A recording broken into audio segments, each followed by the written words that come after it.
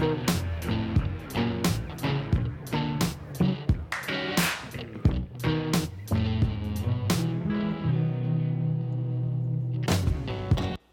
here with episode 12 of the Punch Drunk podcast. This is Patrick J. here in Pittsburgh, along with Andy G. in Minneapolis. What's up? We've got a quick rundown of the season so far, and all two games of it, the Wolves are winning at a percentage of 1,000, 2-0. So far, we have a Rookie of the Year candidate, a MVP candidate, maybe, and Ricky Rubio. Again, sample size issues. We've got a new coach, Sam Mitchell. We've got a recently deceased coach, unfortunately, Flip Saunders, who built a lot of what we have right now and will doubtless be looking back on. And he was remembered today. So RIP to Flip.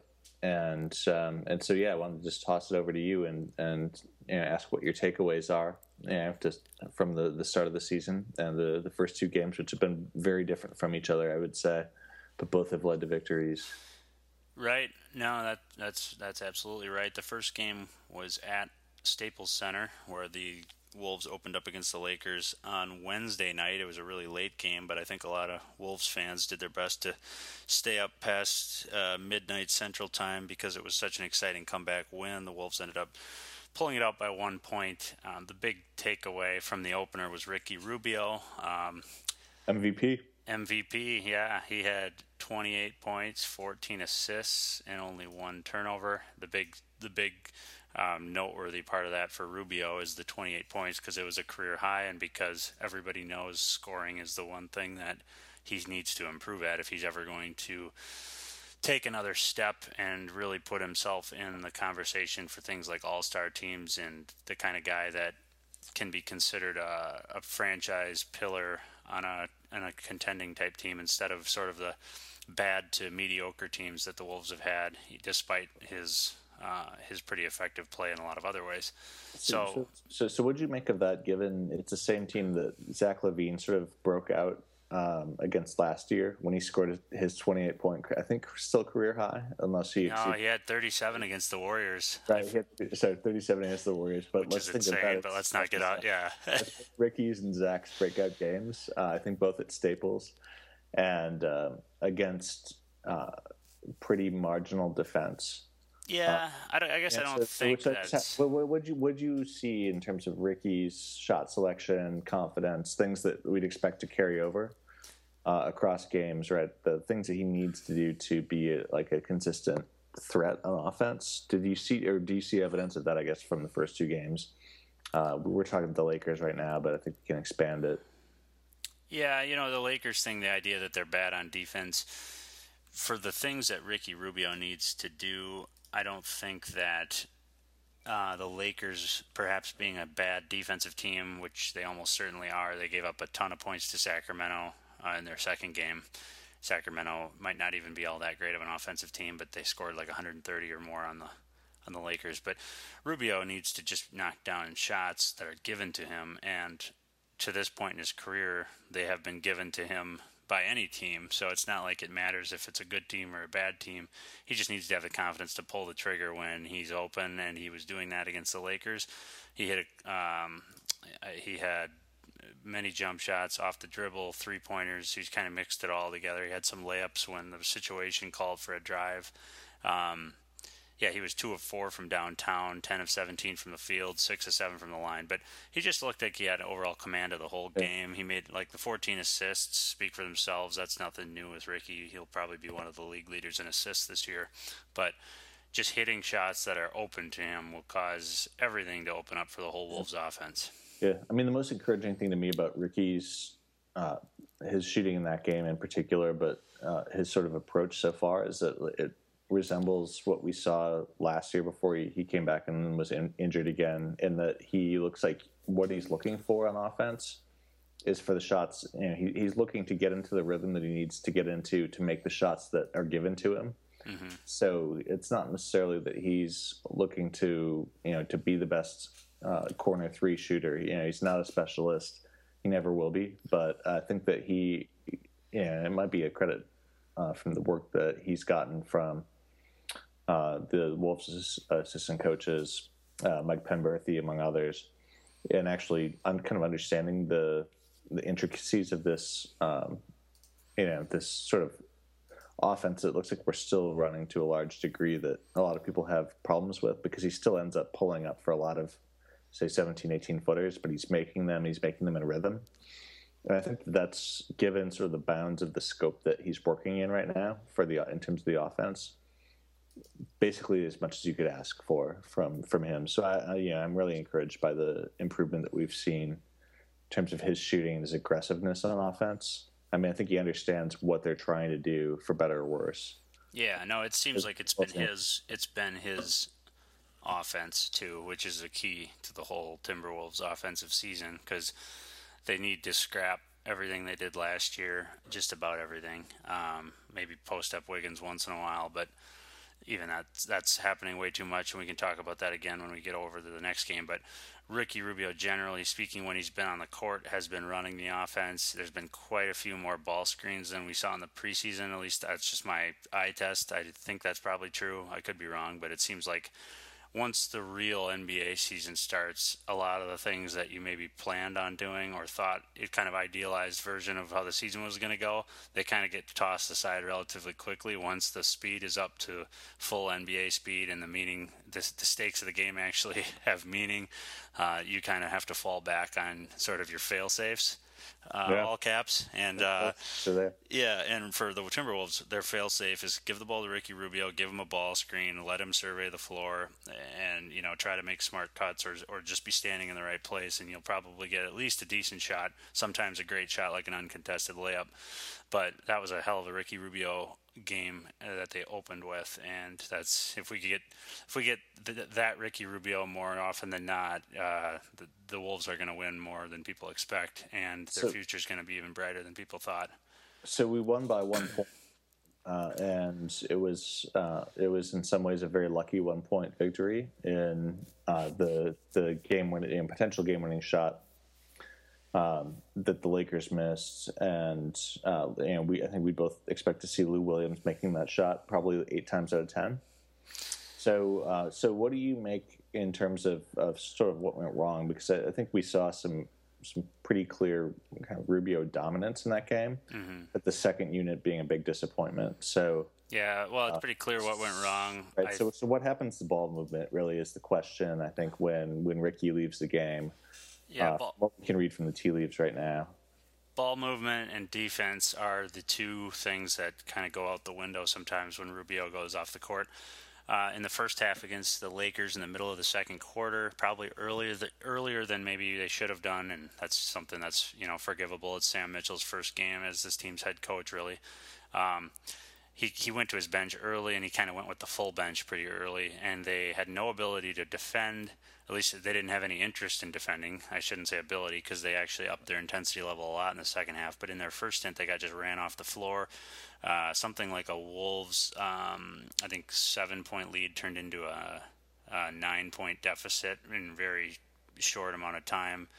They had Levine at the point guard with Martin and Muhammad on the wings, and that led to essentially three guys who are looking for their own shot on the 3 wing positions, and believe it or not, it didn't work. Also, all 3 of those guys are not good defensive players. That also didn't work. Nick Young and Lou Williams were having a field day in that first stint, and really Bjelica did not play well in his first stint either. He was on Julius Randle, who was really going at him hard. That 1 through 4 in that second unit, Levine, Martin, Shabazz, and Bjelica, is very questionable defensively, and they need to come up with some way to be a good offensive unit in order to offset some of their sort of inherent weaknesses as a defensive core. Gorgie's okay as a backup center on defense. I think he can defend in a backup setting pretty well, but he can't cover up all the mistakes that Levine, Martin, Shabazz, and Bjelica are going to make at the 1 through 4. Yeah. So in that game, what I guess I mostly agree with it. Kind of what struck me about the rotations was part of what you said, but it leads, I guess, to a different question going forward, right? Which is So my read so far is that Bielitsa is pretty solid, if not man-on-man defender. It's kind of positional defender plus a very aggressive rebounder. Yeah, he goes after the boards pretty hard. I didn't know he was going to be that way. Yeah, so that's so that's nice, and it kind of complements or is similar to what KG brings, at least in terms of the boards on the first team at the four, and I wonder how much kind of given KG's limited minutes availability and some of the shortcomings of the second team and KG's reputation for being, even probably at this age, sort of like the defensive quarterback who can make other guys who are poor defenders around him better by the whole range of things he does. What the kind of the value add might be in terms of moving Bielitsa to the starting four, KG to the backup four, realizing probably that minute for minute KG is still the better player. But do you think that, so if you're Sam kind of sitting back now, I guess the question is, do you expect that lineup, if you just make that one singular change, to kind of be net better than what you've got right now? My sense is that it probably would be, but I'm interested to hear what you have to say. Yeah, well, I think whatever team Garnett plays with is going to improve, kind of regardless, just because he's the best defensive player on the team when he's on the court. Right, but you've got I guess the big thing is the disparity between the quality of the defenders he'd be with on the second team, who are really bad, versus the first team. Yeah, that's true. Maybe he could sort of patch things up in a way that they really need on the second unit, and that may actually be true. Some of it depends on, can that first unit against an opposing first unit, as games always start, hold its own without Garnett? I don't know. Maybe they can, maybe they can't. Some of that might depend on Towns, who we're going to probably talk more about in a moment when we get to the Nuggets game, the second game when Towns was more factor. But I don't know. That's a tough question to answer. I'm sure Garnett would help the second unit. I'm sure that they would defend a lot better with him out there next to Gorgie. But to me, the question would be more in terms of what happens to the starting five with who ideally would be playing a lot more minutes. Yeah. Right, than the second unit, which is not entirely clear in at least at some positions, which we'll talk about in a bit. But I guess so. Before we close out the Lakers, there was a key matchup between Wiggins and Kobe.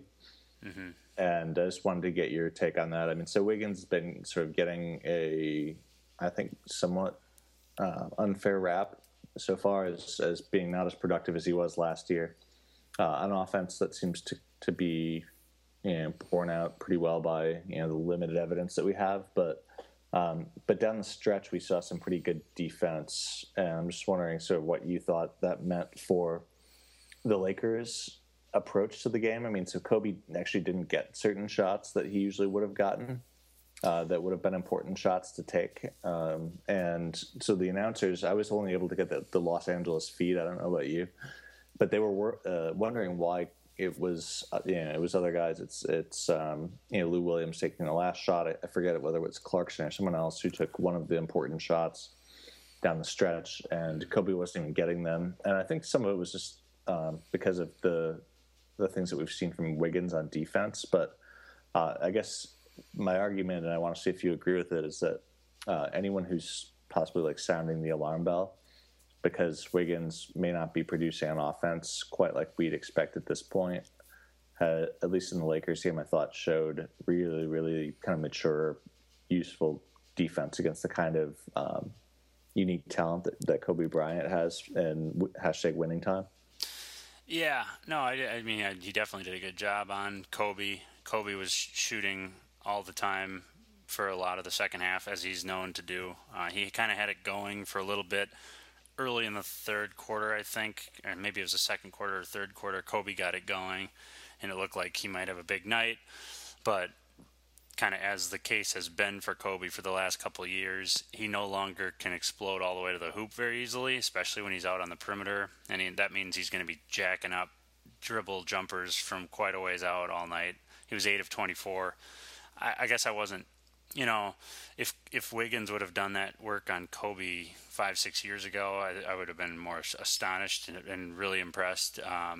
As it was, I was happy with it, but I guess I didn't think it was a huge takeaway from how good is Andrew Wiggins' perspective, just because I think there's actually quite a few defenders in today's NBA who could contain Kobe if he wants to go into that mode. He's just not the same guy anymore, even though no one in his team's going to tell him that. But yeah, so I guess from my perspective that I floated there, so Wiggins, has done like other things, I'd say more poorly than he did, particularly toward the last part of last year. And he looks like he's playing really upright, kind of stiff. And do you think there's some sort of injury concern that we might want to think about with Wiggins? I mean, he played all 82 games last year, right? He played a lot of minutes. And do we see him actually looking at all? Honestly, I don't know the answer to this question, but I'm wondering whether they're, given sort of his posture plus the grind on his body, we're looking at either like a actual or potential kind of back issue thing that either would just kind of slow down his productivity or keep him out of some games potentially. Well, yeah, the Wolves issued an injury report. I don't know if it was before the Laker game or right after it, that he's had some back spasms or back pain. He's obviously playing through it. He's been asked about how much he was worked in the offseason playing for Team Canada, and he just shrugs that off and basically says, I'm young. He's a man of using like less than 5 words to answer any question, and I think he might have just said, like, I'm young, I'm fine, or something like that. But he obviously hasn't played well. That in our age of instant reactions, the natural reaction to him playing poorly is to point out that he's played poorly, and he has played poorly. He shot 2 of 10 against the Lakers, took a lot of those heavily contested fadeaway jumper type shots that are not really smart for anybody in the NBA to take, other than maybe like Carmelo Anthony on a hot night, or Kevin Durant. He had only 1 rebound in 29 minutes, no assists, 2 turnovers. There's no real way to put a positive spin on his performance other than to highlight the solid defense he played on Kobe. And then kind of transitioning into the Nuggets game, he started to play. Now the injury was kind of known about and talked about, but he started and played 31 minutes. Shot 5 of 13, which is a little better. He mixed in some baseline cuts where he got an offensive rebound one time and tipped it in. There was a play where Gary Harris was defending him, who's kind of a slightly undersized off guard, and he was fronting Wiggins on the post sort of preemptively before they even fed the wing, and so he just sealed him, and Ricky hit him for a layup. So he kind of found a few ways to score easily, but he only took 1 3-pointer against the Nuggets. He missed it, and he took a lot of those difficult shots again. The upside to that game was that he drew a bunch of fouls and shot 10 free throws, made 8 of them. So he got 18 points on 13 shots, which is not bad at all. It's just that his role right now, and maybe this is tied to the back injury or maybe not, he just looks like he's a little unsure of what he's supposed to do to get going offensively now that they have Ricky Rubio running the offense, now that plays aren't going to be just designed every time for him to post up. And it's just going to be the next stage of his development, is figuring out easier ways to score. Because as we saw with Towns in the second game, easy points are there to be had when you play with Ricky Rubio, and Wiggins should be doing better instead of worse with that in mind, instead of kind of what's happened so far. Yeah, so I guess to take a different perspective, right? You might wonder what the effects of Sam Mitchell coaching him versus Flip Saunders are. Mm-hmm. And kind of injuries notwithstanding, I suspect he had aches and pains last year. Maybe similar, maybe not. But he played, again, all the games and a lot of minutes last year. Yeah. And but what seems to me to be the big difference was, and you kind of hit on it with Rubio being available versus not available last year, and the overall makeup of the team this year being different from last year, that one of the things that I've been particularly interested in seeing is sort of how Wiggins sees himself fitting into this collage of new players who are really, really talented, right? So you basically add to the rotation they had last year, Rubio back into it. and Towns as a supremely talented guy at the 5, who's going to introduce kind of new wrinkles to the offense. So so part of what we see, I think, you mentioned earlier, you think this sort of, Rubio's offense as he runs it, and that might be right. Some of it's Towns' effect, I think, as well, being a good passer from the 5. Introducing different things to it, and Wiggins not being the first or maybe even the second option, right? So where it was sort of like bring the ball down and dump it to Andrew last year, and then see what happens. That's going to be pretty rare, I think, in my opinion. We'll see, I guess. I mean, he seemed really good at it. It's not really in tune with what the efficiencies are in terms of running an NBA offense in 2015, 2016. So I think the question is sort of from the basketball IQ standpoint and the coaching standpoint is what they have this guy do so he's in the right place at the right time. He has to show that he's sort of a learning player as a 20-year-old, and that he can do different things. I think he already showed that to some degree last year with how good he was on the block, and that was sort of a necessary place for him in our offense at that point, given what the few other weapons that we had. But I think that the benefit of 10 more games or 20 more games of hindsight of Ricky's sort of activities on offense and where he fits in will be pretty revealing, because he's not very assertive. So I think last year he was one of the chief beneficiaries of being the kind of young guy who comes into the league, whether it's KG as a 19-year-old, him as a 20-year-old, probably both equally uncertain, especially they've got these physical gifts. They have some defensive instincts, and they are raw but talented on offense. And we kind of saw, I don't know, I mean, KG was really versatile always, I think, but Wiggins especially kind of given this role last year by Flip, where he could expect to do his best work, which was in these ISO block sets. So can he kind of find those seams, those gaps in defenses now when he's not going to be the first option and the second option? Yeah. I think we're gonna learn a lot about both Sam and Wiggins. It might be hard to disentangle at times. Mm-hmm. But what do you think about that? Because I don't know how much of the potential attribution to give to Sam versus Wiggins, right? Mm-hmm. To some degree, it's not Sam's offense; it's Ricky's when he's on the floor, I think.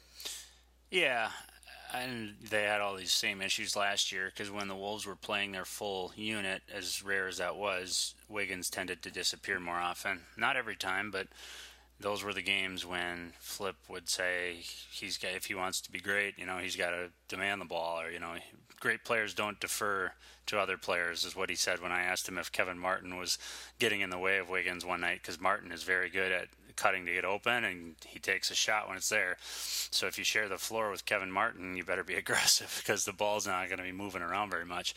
And Actually, they aren't sharing the floor all that much right now because they're starting in with Prince, and that's probably ultimately going to be a good thing if they want to get Wiggins more touches. But yeah, he's got to just figure out ways to get himself involved, and hopefully he can do that without resorting to the post-up, clear-out, isolation 1994 brand of basketball that they tend to revert to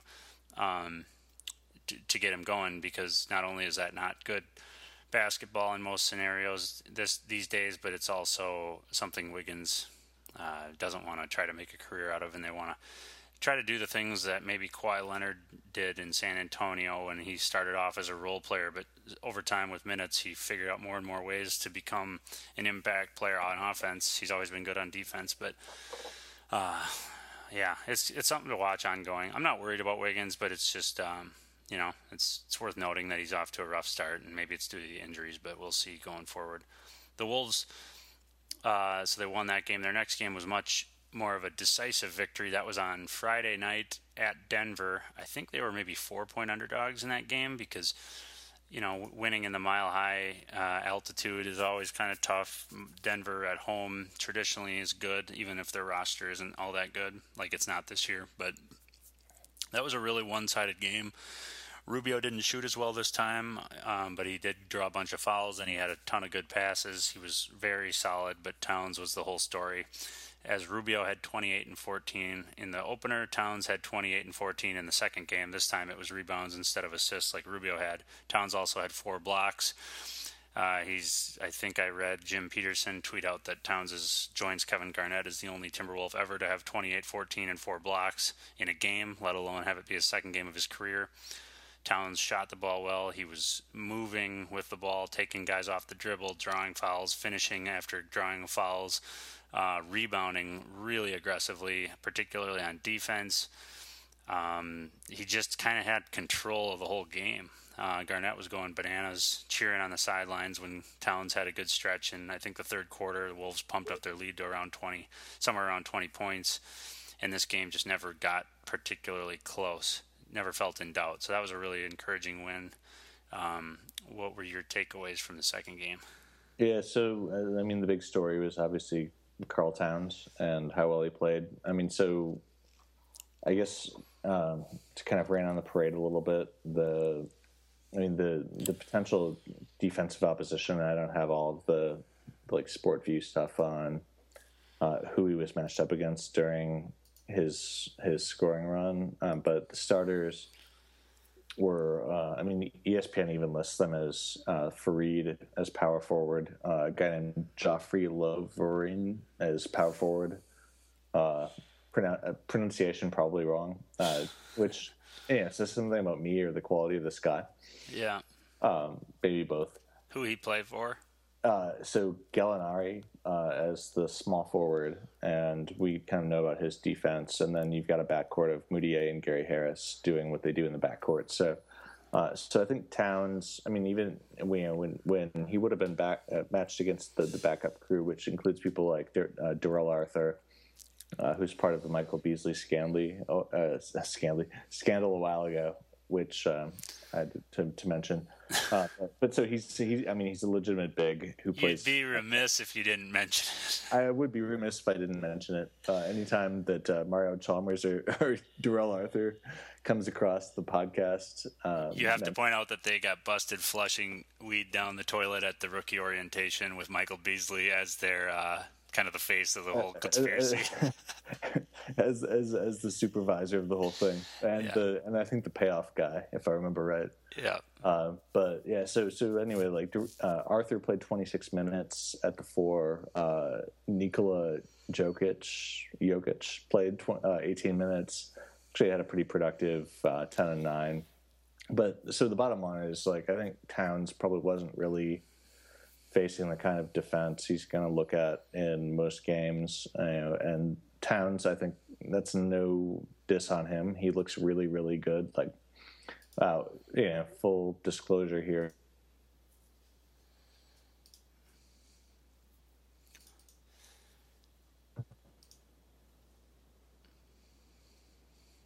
Going into the draft, and we're talking about the potential trade-offs of a guy with Towns' range of skills, both offensively and defensively, versus the potential like generational skills of maybe wrong generational, but still generational skills of someone like Jahlil Okafor. So I got to cut you off because I think we had a slight tech slip up there. Were you saying that you preferred Okafor before the draft?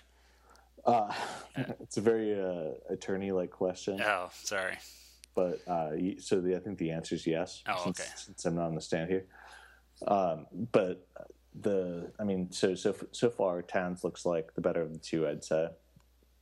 Right, he does more things. He's proving that he can score and play, a lot of minutes. He doesn't look like he's, he's sort of artifact of playing a few choice, important minutes, but still relatively few for, like he did last year for Coach Cal. Mm-hmm. And when he played average.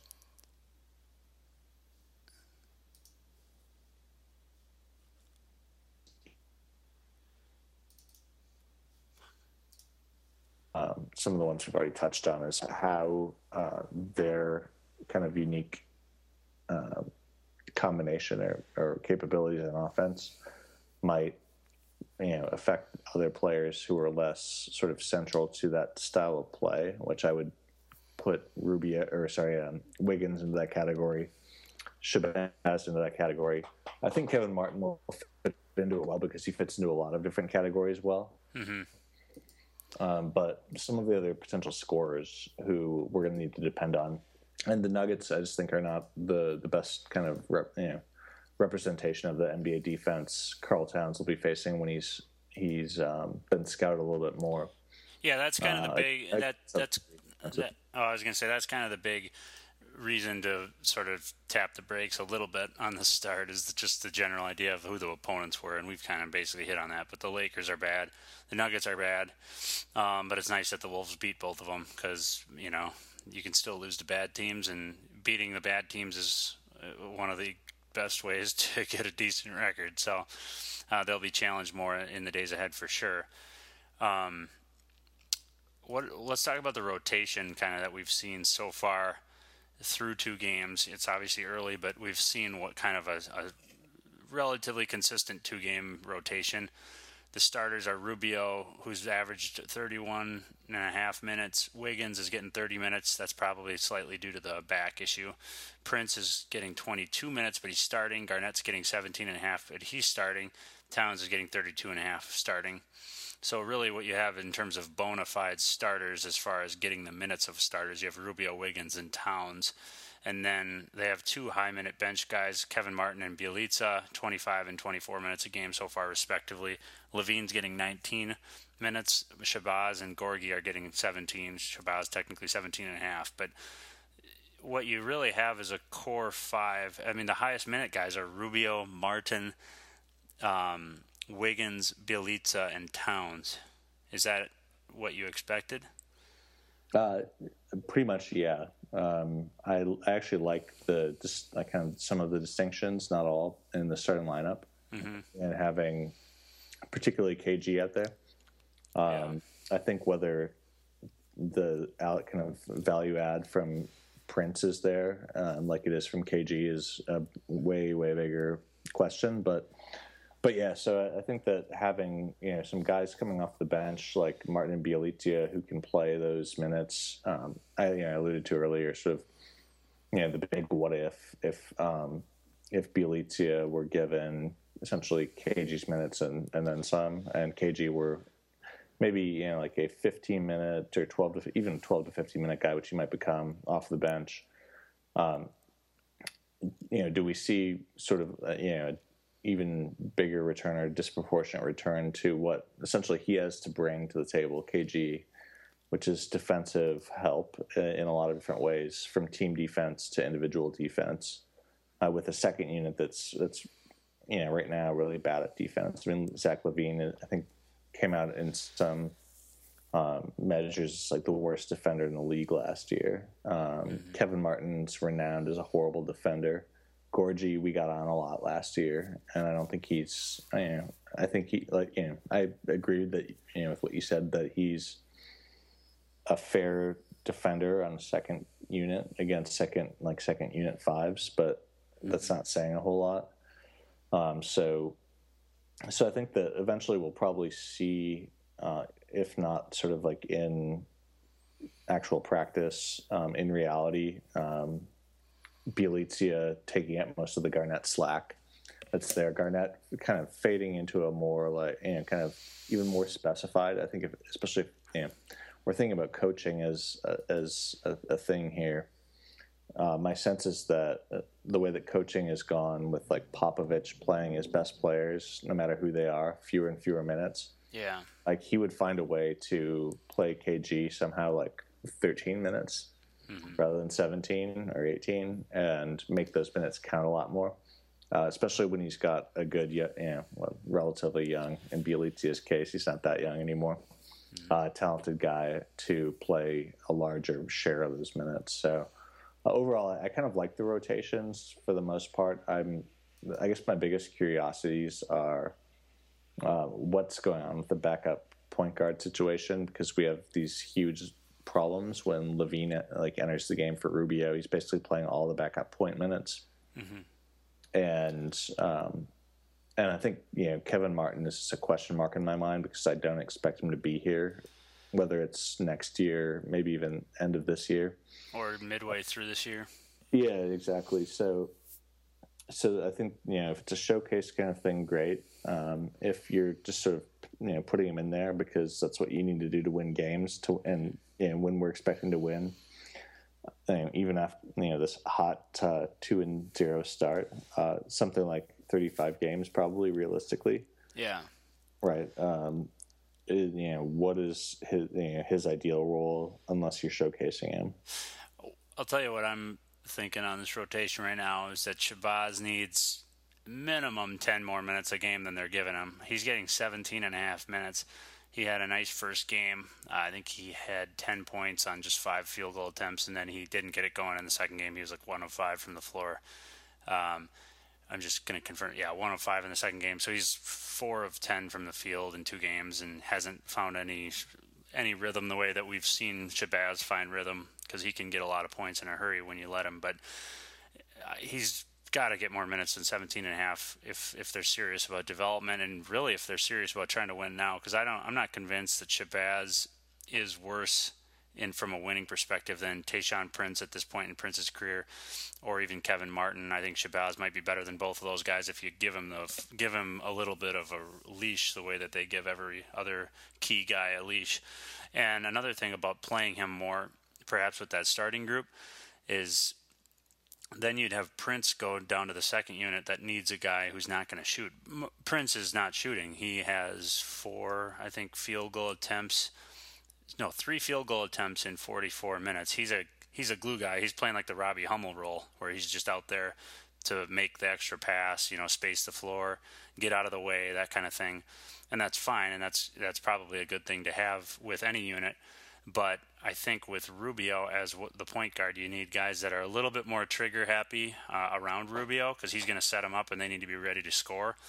And maybe more importantly with this team's rotation is that the second unit needs a guy like Prince next to Levine and next to Martin. So they don't have so many shoot-first guys, and they need guys that are a little bit more about positioning and quick rotation passes and things like that. Plus, they need defense, and Prince is going to do that better than Shabazz. And so I think, relatively speaking, the group that has Ricky Rubio and Andrew Wiggins and Kevin Garnett and Karl Anthony Towns can better accommodate Shabazz's limitations than the one that has Levine and Martin and Bjelica. So to me, I would have Shabazz mixed in more with the starters, playing more minutes, and probably have Prince take a little bit more of a backseat. Maybe I'm wrong on that. Maybe they really do need Prince's sort of all-around know-how with that first unit to keep this up. And we'll probably really learn more against the good teams once they start playing the tough Western Conference schedule. But I just have I'm higher on Shabazz. I think that he is such a tough offensive player that when the going gets tougher against real solid NBA defense, he's much more likely to have success, as he did last year against some pretty good teams, than some of the alternatives. But anyway, yeah, that's my big rant about the rotation right now. It's still early, real early, but after 2 games, it does look pretty clear that Shabazz is considered a direct, pure reserve player in terms of coming off the bench and the amount of minutes he's playing. And I'd like to see that change. But anyway. Yeah. When the going gets tough, Punch Like Wolves starts to close down until next time. So we're going to leave you, I think, with those thoughts. And next time, so we've got this outline in front of us that has many more things that we can't possibly cover in less than an hour. Mm-hmm. So we're going to hit those next time. But some teaser previews are some other things about the Wolves rotations, including Tyus Jones and some other people who might be playing less minutes than they should. According to some people at least, and then some around the league and where are they now stuff, including how freakishly well Stephen Curry's doing. There's some updates on the Knicks with some familiar and new faces like Derek Williams and Kristaps Porzingis. Parentheses, exclamation point. Yeah, exactly. After Derek Williams. And how they're mixing with Melo. Stan Van Gundy and the rejuvenation of the Detroit Pistons, or as Jalen Rose might say, in a really loud, high-pitched Detroit basketball, and Michael Beasley's forays into the Chinese league. So don't sleep on Punch Drunk Wolves. We'll be back with more. But this is the podcast for episode 12. Thanks. Sounds good.